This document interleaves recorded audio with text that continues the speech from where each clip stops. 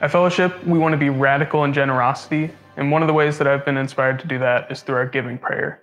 It reminds us not only to be generous with our money, but it inspires us to be generous with our relationships and with our time and with all of our lives. When we begin to understand that these things are gifts that were not deserved and we are given to us by God, it's so much easier for us to give those to others and give to the church. When we are radical in generosity, we make Jesus essential.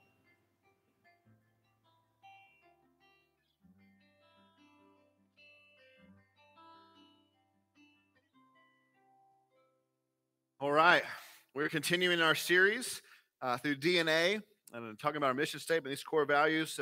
If you are, recap real quick, catch you up real quick. Our mission is to make Jesus essential, basically in every area of our lives. See, we think that life with Jesus as the captain of our lives makes all of life better. And so we don't want to hold anything back from him. He is essential for all of life. And so we've said that the only way this happens, the only way we are able to make Jesus essential is by going deeper into the gospel, which is core value 1, rooted in the gospel, which means we must proclaim, understand, and practice it. These core values are meant to be arrows pointing us in the direction of accomplishing this mission, that everyone within our reach would begin to see Jesus as an essential part of their life. And so if we're going to make Jesus essential, we've got to be rooted in the gospel. We got to grow together. We think we grow better together, not isolated. And today we're going to look at, if we're going to do this, we're going to have to be radical in generosity. Now, let me just tell you, every preacher hates talking about generosity, and I am no different. So we'll just get through today together, all right? If we're going to accomplish our mission to make Jesus essential to everyone within our reach, we must be radical in generosity. Generosity is the spirit and action. Amen.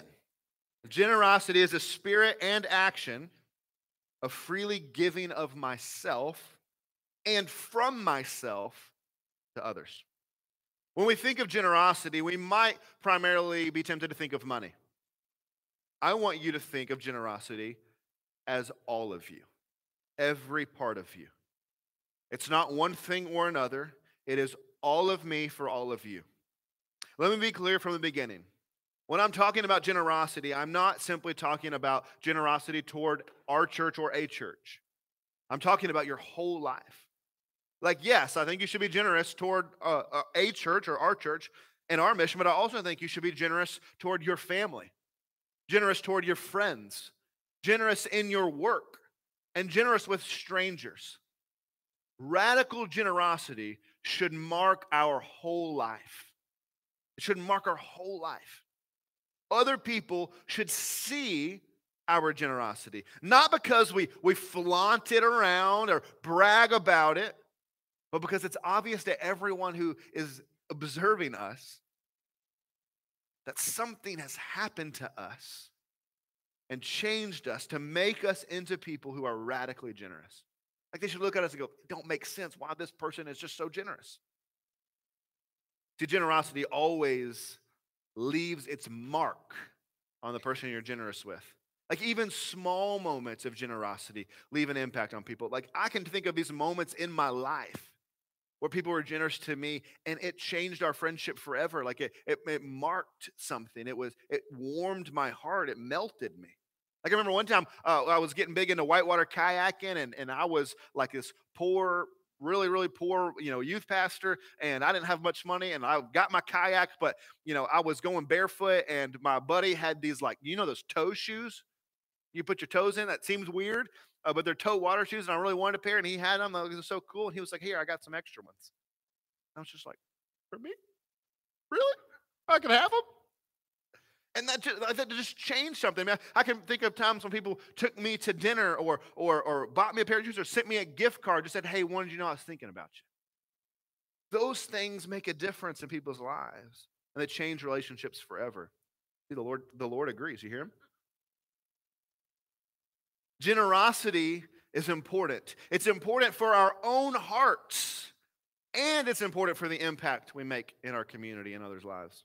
So if you're following along in your worship guide, taking notes, or if you got the new app, you can do notes on the app. Here's where we're going. 3 motivations for generosity, 3 reasons we resist generosity, and 3 areas to increase in generosity. So first, 3 motivations for generosity. 1, we steward what already belongs to God. The idea of a steward is kind of foreign to us as modern people. We don't have stewards really anymore. And so I think maybe a modern analogy would be someone who owns a rental house. You know, you own a second house and you want to rent it out, but you don't want to be dealing with, finding renters and all the paperwork, and every time something breaks, getting a call and having to find a repair guy to send them out to deal with it. And so what do? But you go hire someone to manage the property, to steward the property for you.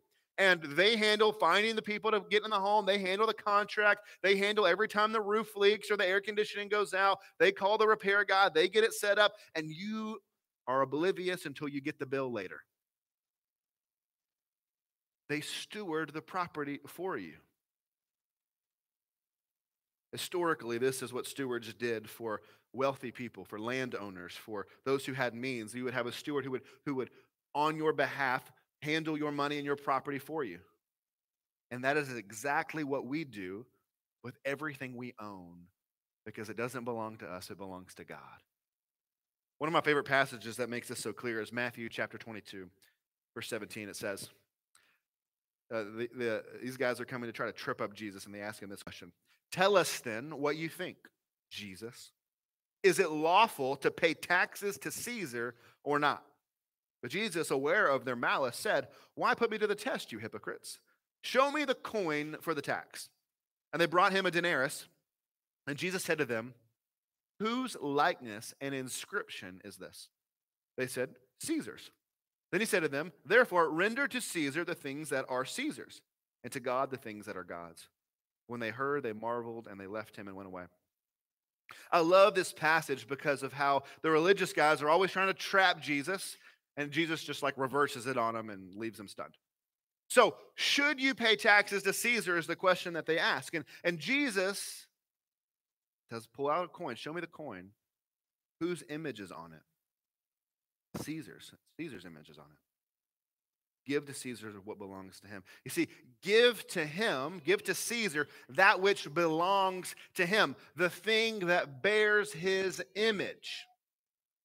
But then give to God what is God. So what is it that belongs to God? Well, the implication is give to God the things that bear the image of God. If you're giving to Caesar the things that bear his image, we must give to God the things that bear the image of God. And what bears the image of God but you and I?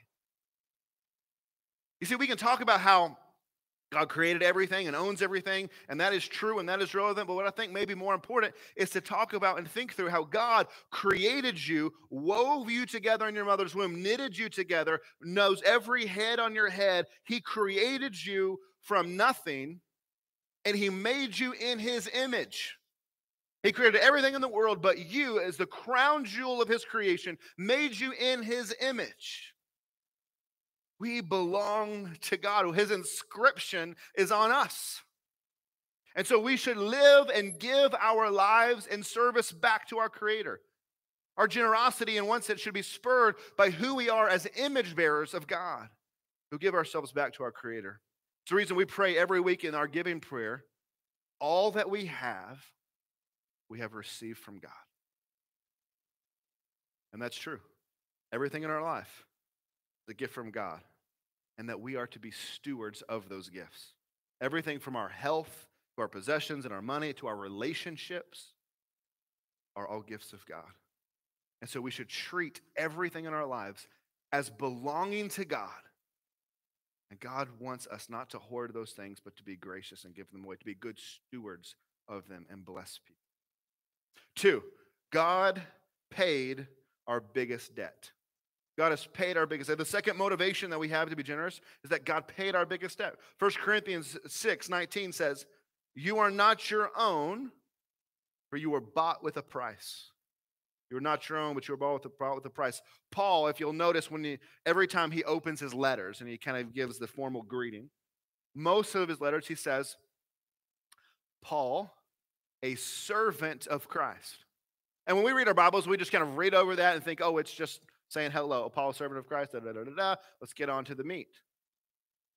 But when he uses this word servant, in the English, it doesn't quite come through.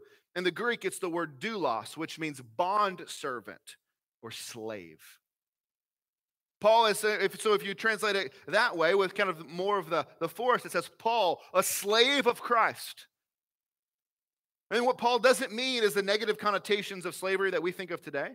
He means that he wholly and completely, holy with a W, all of him belongs to God. That he has been so purchased by the blood of Jesus. And so now his whole life is to be lived in servitude to the one who saved him. I so belong to him, I'm like his slave. Why are we generous? We are generous because God was so generous to us. Because God moved heaven and earth to rescue us. If you have ever been in credit card debt, you understand the weight of being under a crushing debt. When you're under credit card debt, it's hard to get out of because the interest rates are so high, and sometimes you find yourself just paying the interest to get by. And it just builds and builds and builds on you. And you feel like you can never get out of it. Well, that kind of debt is nothing compared to the debt that we owe God on account of our sin. It is a debt we would never be able to pay back. We would never be able to afford, and it literally crushes us. But God, in his infinite grace and kindness, sends his son to pay that debt. You know, we talk about salvation being a free gift, right? And it is. Salvation is a free gift. God comes and he pays the debt free of charge. But it is not as though God is not asking for anything in return. He is not asking us to pay the debt back. But Jesus makes it clear. To follow Jesus will cost you everything. That's why people turn away from him, right? That's why the rich young ruler says, nope, I can't follow him because it costs too much. You want to follow me? You want to live? You want to find life in me? Then you know you got to do that? You must die. Find life, you must die. To be rich, you must give away everything. It'll cost you everything to follow Jesus. See, Jesus doesn't just want your lip service. It doesn't just want your words. It doesn't just want your actions. He wants all of your whole being, every square inch of you, every part of you, every facet. He wants. That's why the rich young ruler has a problem. If you don't know the story, it's this guy who comes and he's like all about Jesus. He wants to follow Jesus. Like, Jesus, I have done all of the commands. I've done everything right. What else do I need to do? And Jesus says, that's great. You have done all these things. Go sell everything you have and you can come follow me. And he's like, I don't know about that, Jesus. Because the one thing he loved and wanted more than Jesus was his wealth. Because he couldn't give up his wealth, he walks away from God. We give our whole lives to God, not because we're trying to pay back this debt he's paid for us. Not because we think in giving our lives somehow he's going to give us a double blessing. We give our whole lives to God because God gave his whole life for us. Like literally, he gave his son his whole life to die on the cross for us. He paid our debt. And he's transformed us. He's made us new. He's given us something better than anything this world has to offer. And so to give my whole life in service to him feels like it's cheap. It's easy. Yes, I want to do that. It doesn't feel like a sacrifice to follow Jesus. Fathers, today, if you went and bought flowers for your wife, and you said, you brought them home and you said, Happy Mother's Day, here's some flowers, and she got them and said, oh, these are so beautiful. Thank you so much for remembering this day and thinking of me and honoring me, And you responded, well, it's Mother's Day, so I knew if I didn't, I'd be in the doghouse, so here you go.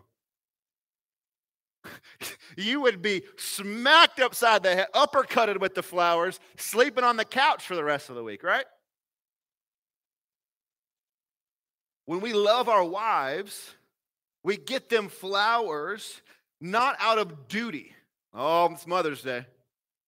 Got to do something for the old lady. That's not what we do. That's not what we do. They say, oh, it's Mother's Day. And now I have an excuse and a reason to lavish love and grace and praise upon this woman who has bore my children and who is a wonderful mother, and I want to praise her. It is not duty, it is delight. When you love her and when you really want to honor her, it's delight. And our generosity should never be out of duty. Oh, gotta give. So-and-so's on the street corner, better give them a nickel. So, the church asking for money again, better give it, gotta do it. But we don't give out of duty, like, oh, that's my obligation. We give out of delight, out of the overflow of gratitude for what God has done for us and has given us and has been to us. We say, Jesus, you have given me something that is richer than anything else. And so I am going, with the riches you have given me, I am going to be gracious and lavish grace on other people. We give out of the overflow of gratitude. It is not duty, it is delight. And let me just say one thing that ticks me off. We do not give, particularly financially, in order that God may give us more. If you don't watch preachers on TV. Like, I don't know if I've ever seen it go. Just don't watch them. And particularly the ones that want to get on and say, hey, you at home, and they reach into the TV, just send that $100 gift and God will give you 1,000 back. That's just stupid. God isn't trying to bless us with more money. He's already blessed us in Christ. That is an anti-gospel. We don't give so that God comes and gives us something back in return. We give because he's already given to us. We're giving out of gratitude, not to get something else. I could go on, but I'll stop. I'll get mad and say bad words. We give because he gave to us. 3, we give our motivations because we are investing in the eternal kingdom.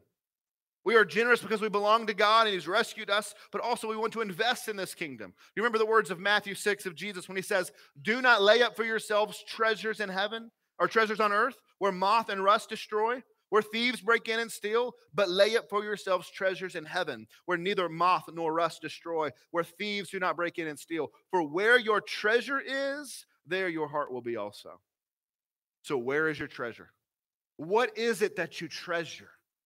If you treasure the things of this world, if the things of this world are what bring you delight, then you will invest in them.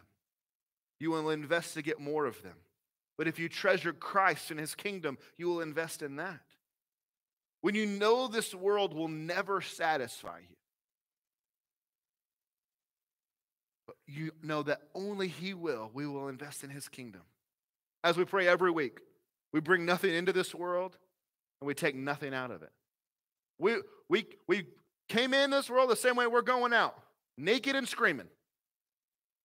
And that's true. Whatever we invest in the kingdom of Christ will live forever. Whatever we invest in this broken kingdom, this world, will rust and rot and pass away. But whatever we invest in the kingdom of Christ will live for eternity. It is a return on your investment that lasts forever. I heard a story recently about a man who wanted to take his wealth to heaven. And he was a rich man, and he so badly wanted to take it to heaven with him. And so he knew that wasn't really part of the rules. And so he started praying, God, would you let me take my wealth to heaven? And he had an angel came to him in his dream. And then the angel said, hey, that's really kind of against the rules. We don't do that. And he said, well, could you just make one exception for me? It really means a lot to me. I'd really like to bring it. And the angel checked back with Jesus, came back and said, all right, we'll make an exception, but you get one suitcase. He said, okay, that's fine, I can do that. And so he goes to the bank and he takes all his cash and he cashes it in and he gets gold bars. And he puts them in the suitcase and he's ready.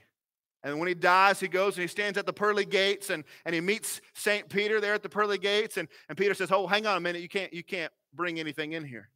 He says, oh no, I got special permission. And Peter's like, I don't think so, but let me go check. And he goes and he checks with the boss and he comes back and says, okay, that's right. You're allowed to bring it in, I guess. Guess you got a waiver, but I'm going to have to check the contents first. So he says, that's fine. So he goes and he opens up the suitcase and he opens it up. He sees all the gold bars in there. He kind of looks at it. You brought pavement? You see, Mike just got it.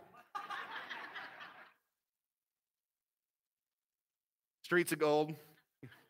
For those of you who haven't picked up yet. The riches of this world are worthless in the kingdom of God. So let us be shrewd investors who do not invest in that which will one day be worthless, but invest in what is eternal and will be priceless in the kingdom of God forever. Church, we must be people who are radical in generosity because we've been radically changed by Jesus. All right, 3 reasons that we resist generosity. Next point, here we go. We got to move fast. Y'all got Mother's Day's lunches to get to, I know. 3 reasons we resist generosity. 1, I'm calling this compartmentalized generosity. Have you ever felt the call or the conviction or the sense that you needed to give in some way? That you needed to serve your time or you needed to give, but you resisted the feeling, not because you lacked the means to give or the ability to give, but simply because you didn't want to give that thing up, whether that be money or time or whatever. Have you ever thought, I don't give financially to my church because I give a lot of my time, and those kind of offset each other? Or have you ever thought, I don't give a lot of my time, but I write a big check so I don't have to? Maybe this self-justification for not doing what the Lord has called you to do, maybe serving, giving of your time, giving financially, maybe that feeling of justifying I don't have to do one because I do the other is actually exposing an idol in your heart. An idol is something other than Jesus that we believe will bring us some sort of joy or happiness or satisfaction. And we cling to our idols. We all have them. Every one of us in this room have them. We cling to them with clenched fists tight because we believe if we lose them, then we lose something that makes us whole or joy, gives us joy or satisfaction. Proverbs says, another withholds what he should give, and he only suffers want. Listen to this. Wisdom from Proverbs. One withholds what he should give. He's withholding it. He's keeping it for himself. And he only suffers want. You see, when you cling to your stuff, you become a bottomless pit that can never be filled. Never have enough. Let me be clear. God does not need your money. It's worthless to him. He don't need it. But he wants you. And he wants all of you. And sometimes it is our time or our money or our stuff or the things we want that keep God at a distance from us. That they stand between us and they're saying, God, you can't have this. Mine. We're like the rich young ruler and unwilling to follow because we won't let this thing go. My challenge to you is to try loosening your grip on your things. Whatever it is your heart clings to, whatever it is your heart wants to keep, loosen your grip. Give it away. Maybe it's your time. Maybe it's a possession. Maybe it's money. I don't know what it is, but try giving it away. If you can't give it away, it has become your master. But when you can give it away, you're truly free. When you can't give something away and you hold tightly to it, it shackles you and you become its slave. When you give it away, you're truly free. The rich young ruler gripped his stuff so tight that he lost Jesus in the process. C.S. Lewis says, he who has God and everything else has no more than he who only has God. Think about this. He who has God and everything else has no more than him who only has God. Beware your heart that says, I don't have to be generous in this area because I'm generous in that area. God wants all of you. And he wants all of you to be generous. 2, second reason we resist, hidden greed. No one had to teach us to be greedy. Have you ever watched a kid, like you try to give them a toy and they're like, nah, I'm good, and I'll go over here. But then some other kid touches the toy, like, actually, hang on a minute, I think I did want to play with this toy. Maybe your perfect children don't do that, but mine do. Except Eden. You don't do that, right, honey? She's just blinking at me. Our sinful nature becomes evident from early in our lives. We're naturally greedy people, but it is hard to know you're greedy. Like, none of us in this room think we're greedy. Not one of us. It's hard to know. It's not like other sins, right? It's not like adultery. Like, you know what doesn't happen with adultery? You don't wake up one day and roll over and go, ah, you're not my wife. How'd you get here? How'd you get in this bed? That doesn't happen, right? You know when you're committed an adultery. But as a pastor, I've had people come to me to work through all kinds of sins and struggles, ranging from everything you could imagine.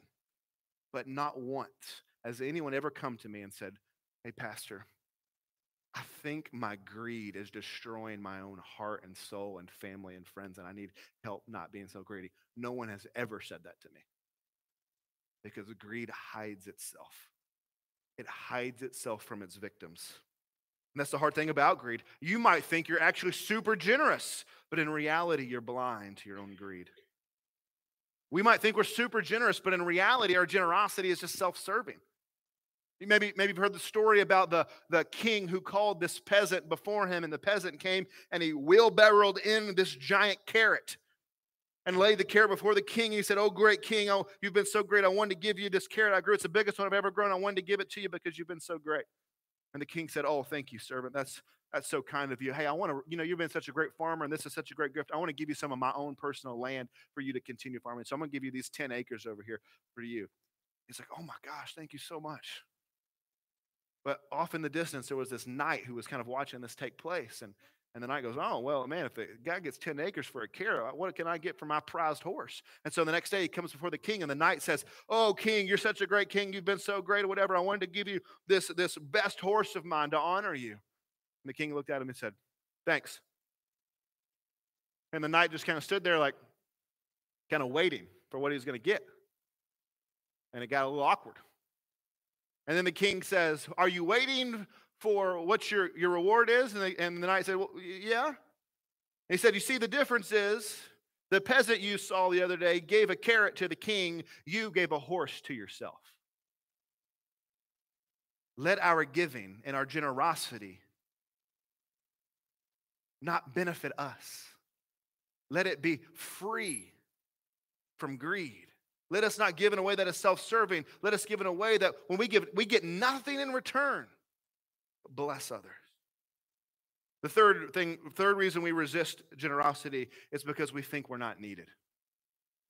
We think we're not needed. Many of us in this room don't make much money, or we don't have very impressive skills, or maybe we're really busy and we don't think we have a lot of time, and so we don't give.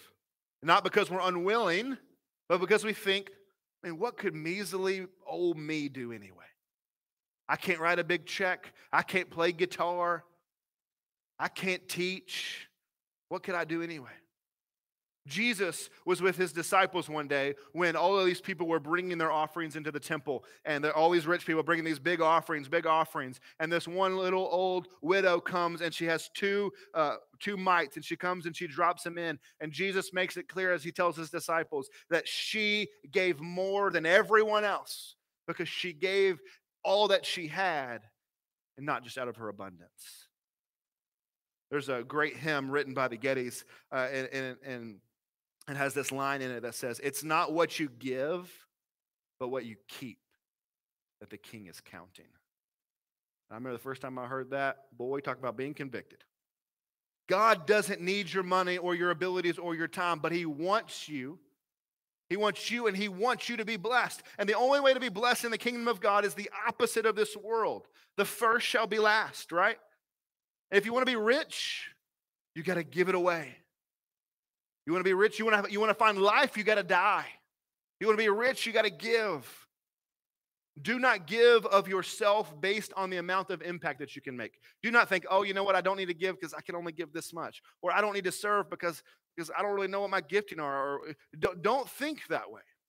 Don't give based on the amount of impact you can make. Give because the Lord uses small, foolish, weak, broken things to make a difference. Throughout the whole Bible, he does this. At every page, he's using broken, weak, small things so that he might get the glory. When we are weak and when we bring the little that we have, like this widow, when we give of our time, of our abilities, even if they are small and insignificant, God uses them for his glory. Do not let the size of your generosity get in the way of being generous. Generosity is not just about impact that it will have. It is about the impact it will have on you. It changes you. Finally, 3 areas we must increase in generosity. We pray every week that we would increase in generosity until it can be said there is no one in need among us. The 3 areas: our money and our possessions. Do you know that people leave churches because they don't like it when their pastor talks about money? Pastors don't like talking about money either, but Jesus talked about it a lot, so we got to do it. Jesus talked a lot about money, not because he wanted it or needed it, but because how we use our money reveals what is really in our hearts. How we use our money shows what's really in our hearts. Where your treasure is, there your heart will be also. Remember that? Where is your treasure? If your treasure is in money or possessions or in the security that they bring, you will hoard it. You will hoard it all to have security, or you'll just spend it all to make you feel happy. But if your treasure is in Christ, you'll increase in generosity until it can be said there is no one in need among you. When you know the value of Jesus in your life, you will treasure him above all else. So I want to challenge you, church, to be radical in generosity. If you belong to this church family and you believe in what God is doing here, if you do not currently give financially to our church, I want to challenge you to prayerfully consider starting doing that today. And if you are here and you would say, and you do give, ask the Lord, God, how might I increase in generosity? Should I give more? Maybe you've held back for some reason. Maybe it's a security thing and you think you got to have a certain dollar amount to feel safe. God, how would you call me to give? And be obedient to him. And increase that, whatever that may be. Obey him. But let me be clear. If you do not belong to this family of faith, you don't believe in God, we do not want your money. Please do not use me and this one sermon on money that I've preached in the last year as an argument to say, oh yeah, see, this is my churches. They only care about money. That's just not true. And we just don't want yours. Keep it. This is about serving our Savior. Y'all see how I'm dressed? This money ain't for me. I got an Apple Watch, y'all. And that cost me a lot of money. I had to save up for that thing. So this ain't for me, this is for him. For following the Lord. 2, when we must increase in our time and our gifts. Nathan preached a whole sermon a few weeks ago on this. I don't have time to do that. But God has uniquely gifted you to serve our church, to serve his kingdom right now. Do not, listen to me, do not look down on yourself because you don't have some big flashy ability or gift.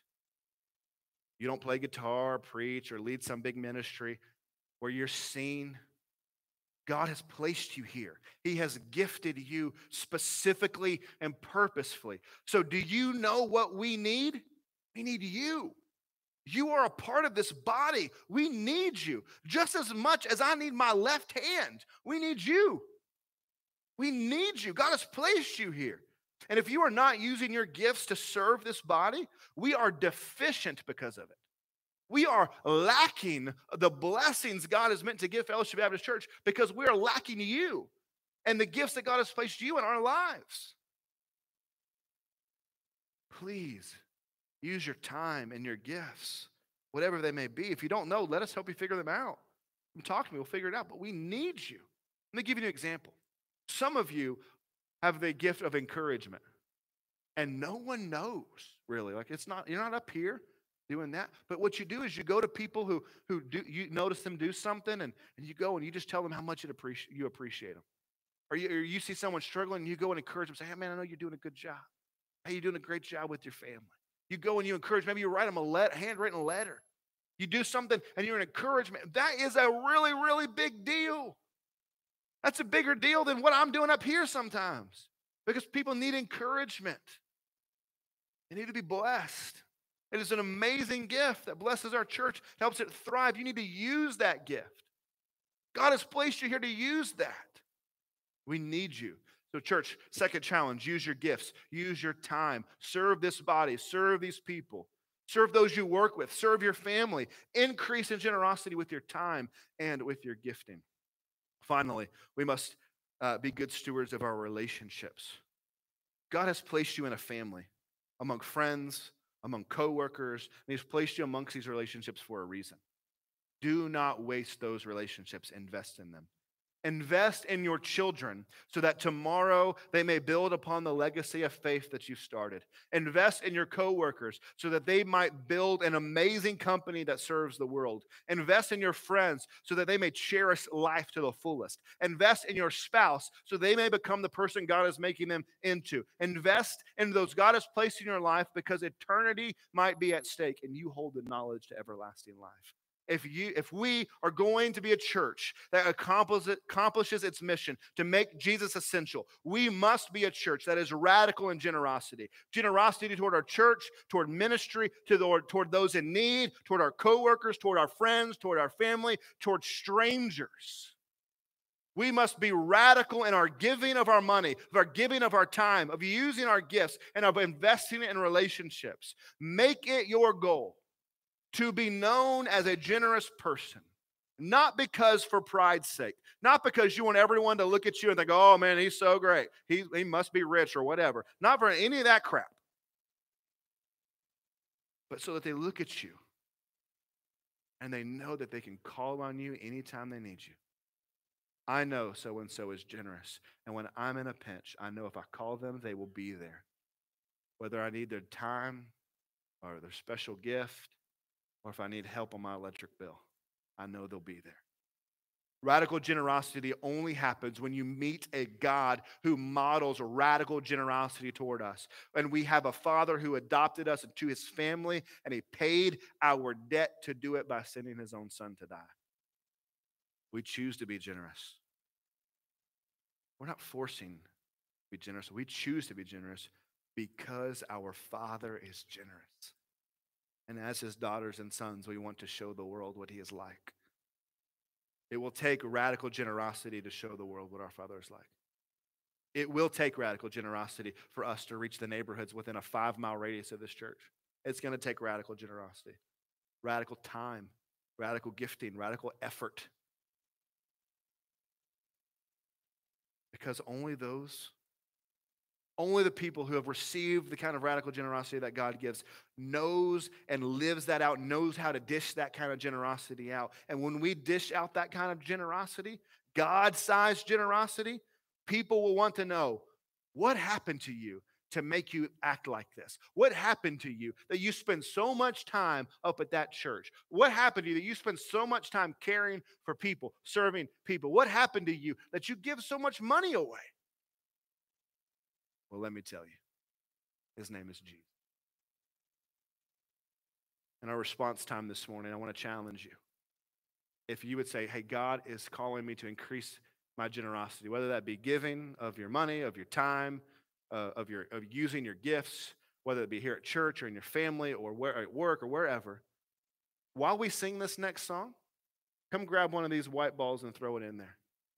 Marking, I must increase in generosity until it can be said, there is no one in need among us. We sing this song. Come grab that white ping pong ball and do that. I'm going to be the first to do it because I need to increase in generosity too. Because I'm not as generous as I should be. I like my stuff. I like it. I want to keep it. I like having money. But I need to give it away because my Father gave away everything to redeem me. Let's pray.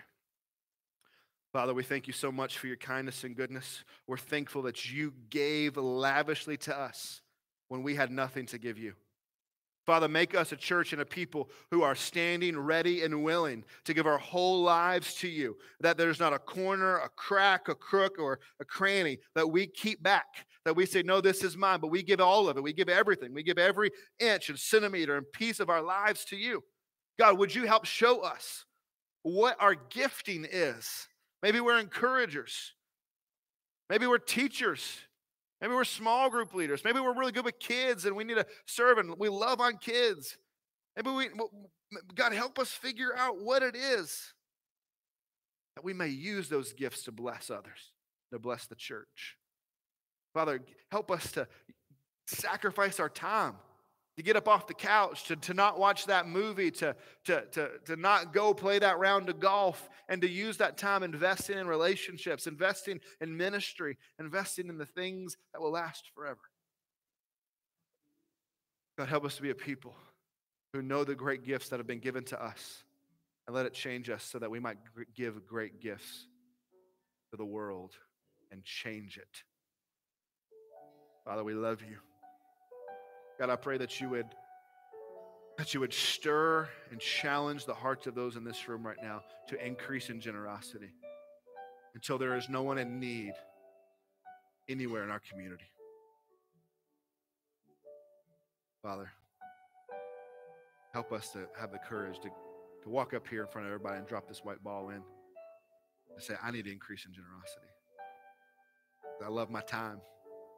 I love my stuff, but I need to give it away because of Jesus. I don't need to cling to it. If you're here this morning and you don't know Jesus, maybe some guys standing on the side, I'm going to be up here. We want to show you what he's like. We want to show you the debt he's paid and how you can follow him. Come up and talk to us. If you want us to pray with you, we'd love to pray with you about anything. God, give us courage to respond. In Jesus' name we pray. All those people said, amen. Let's stand and sing.